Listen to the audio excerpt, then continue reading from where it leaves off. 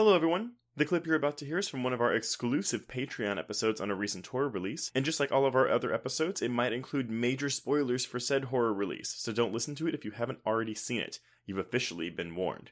And if you'd like to hear the full episode, just head on over to patreon.com/horrorqueers and subscribe today. Without further ado, here is your exclusive Patreon clip. It's got the gore and the action and the creative depths that we're looking for. Yes. No, it does have those things, and I would argue it doesn't have much else. Right.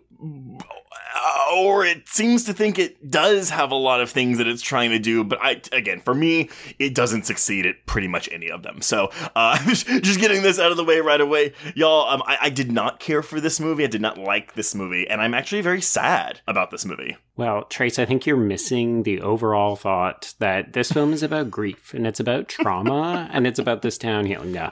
Folks, I'm being obviously a little facetious because I, too, unfortunately did not overly care for this film. But you know what? We're going to unpack it. We're going to try to be... I don't know. I don't want to say responsible, but we're going to try to be fair to where the film is succeeding, because there are obviously people who quite like this movie. Yeah, yes, there are. And, okay, I mean, if you are a fan who has been online, specifically on Twitter, actually, no, anywhere, any social media, because I've seen it on Facebook, too, this movie has divided people. Like, I mean, I have seen people going at each other's throats, horror fans going at each other's throats for liking or not liking this movie. And Yeah. You know, obviously, you and I can say this, it is okay to not like a movie, it's okay to like a movie, but...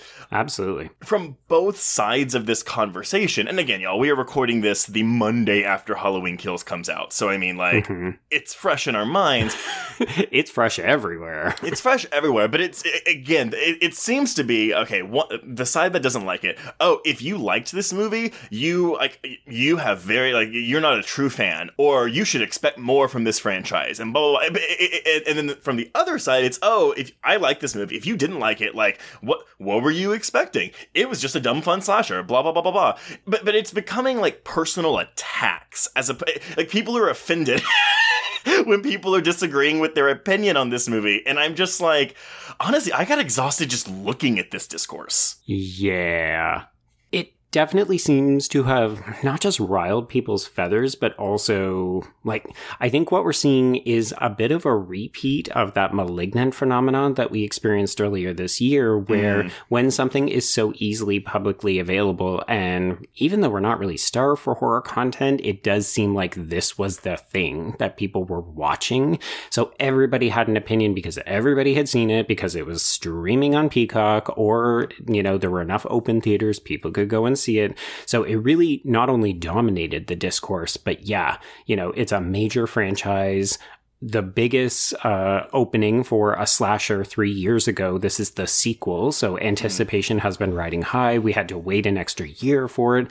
It just seemed like everyone has thoughts about this movie. Very much so. And I mean, we'll get into the box office run of it later, because I mean, it overperformed expectations, which I mean, as a horror fan, I'm like, oh, that's great. I think that's awesome. Sure. Like, yay, horror is doing well. I just wish it was for a movie that I thought was better. I don't even want to use the word, like, deserves the money, because whatever, like, it's a win for horror. Yay. But, yeah, we'll talk about fan service, we'll talk about whatever, but I for me, personally, on a basic filmmaking level of screenwriting, and especially editing, I think this movie is a failure. And I was angry. I went through, like, the 5 stages of grief over the weekend. Because I have a closer relationship to this franchise than you do. But, in our Halloween 2018 episode, we discussed how both of our opinions had kind of, like, softened on it a bit. But I still was like, no, but I still like it. Right. I hate that this is the second movie in a row now where I'm like, well, maybe the next one's gonna fix my problems with this one, except the problem is, instead of, I have 2 movies to fix my problems with this one movie, I now have 1 movie to fix my plethora of problems with these 2 movies.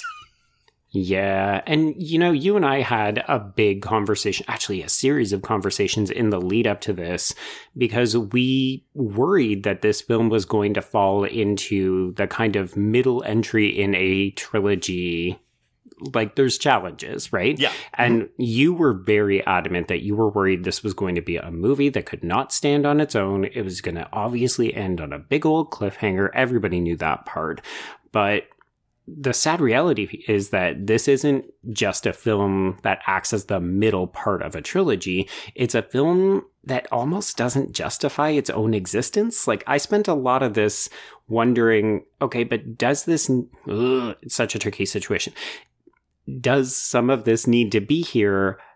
Or is it that this is just a Blumhouse cash cow, and why do 2 movies when you could have 3? Like, that was what kept going through my head. And that was the original plan, right? Like, they were originally going to do 2 movies when they were first doing this. When McBride and Green and whatever the fuck, Jeff Bradley were writing the first movie, they wanted to do 2 movies back to back, and then they were like, and by they, I'm sure Blum said this, hey, do 1, we'll see what people react to, and then we'll use that to write 2 sequels for a cash cow if the first one does well enough. Yeah. And I was a defender of the first one because I was like, no, I mean, obviously I know it's a business, people want money, blah, blah, blah, blah, blah, blah, blah. Sure, we've been here before. Yeah, but their intentions were in the right place. And with Kills, I don't even necessarily think their intentions are in the wrong place. I do think that they think they're doing something that they're not. But it's also very much a... I mean, former guest Lindsay Travis put it very, very correctly in her review, where she was like, this is a movie that is a series of vignettes of kills that is kind of sort of bookended around this mob groupthink statement. And I'm using statement in quotes because, I mean, the movie flat out says, oh, I'm sorry, wait, I have the line when Charles Cypher's Annie Brackett says, oh, he's turned us all into monsters. Thanks, movie. I got it. Oh, is that your thesis? Okay. Also, congratulations on putting it in there at about the 70-minute mark. But I do want to be clear, though, and I mean, I'm sure you agree. Like, obviously, when I'm critiquing this movie, when I'm saying, like, I expected better from this movie, I'm not also saying, if you did like this movie, your standards are low and therefore you're an idiot. That is not at all what I'm saying. Honestly, I'm envious of people that really like this movie, and I wish I was in the same court. Like, I don't want to dislike this movie, and I kind of hate the fact that I do.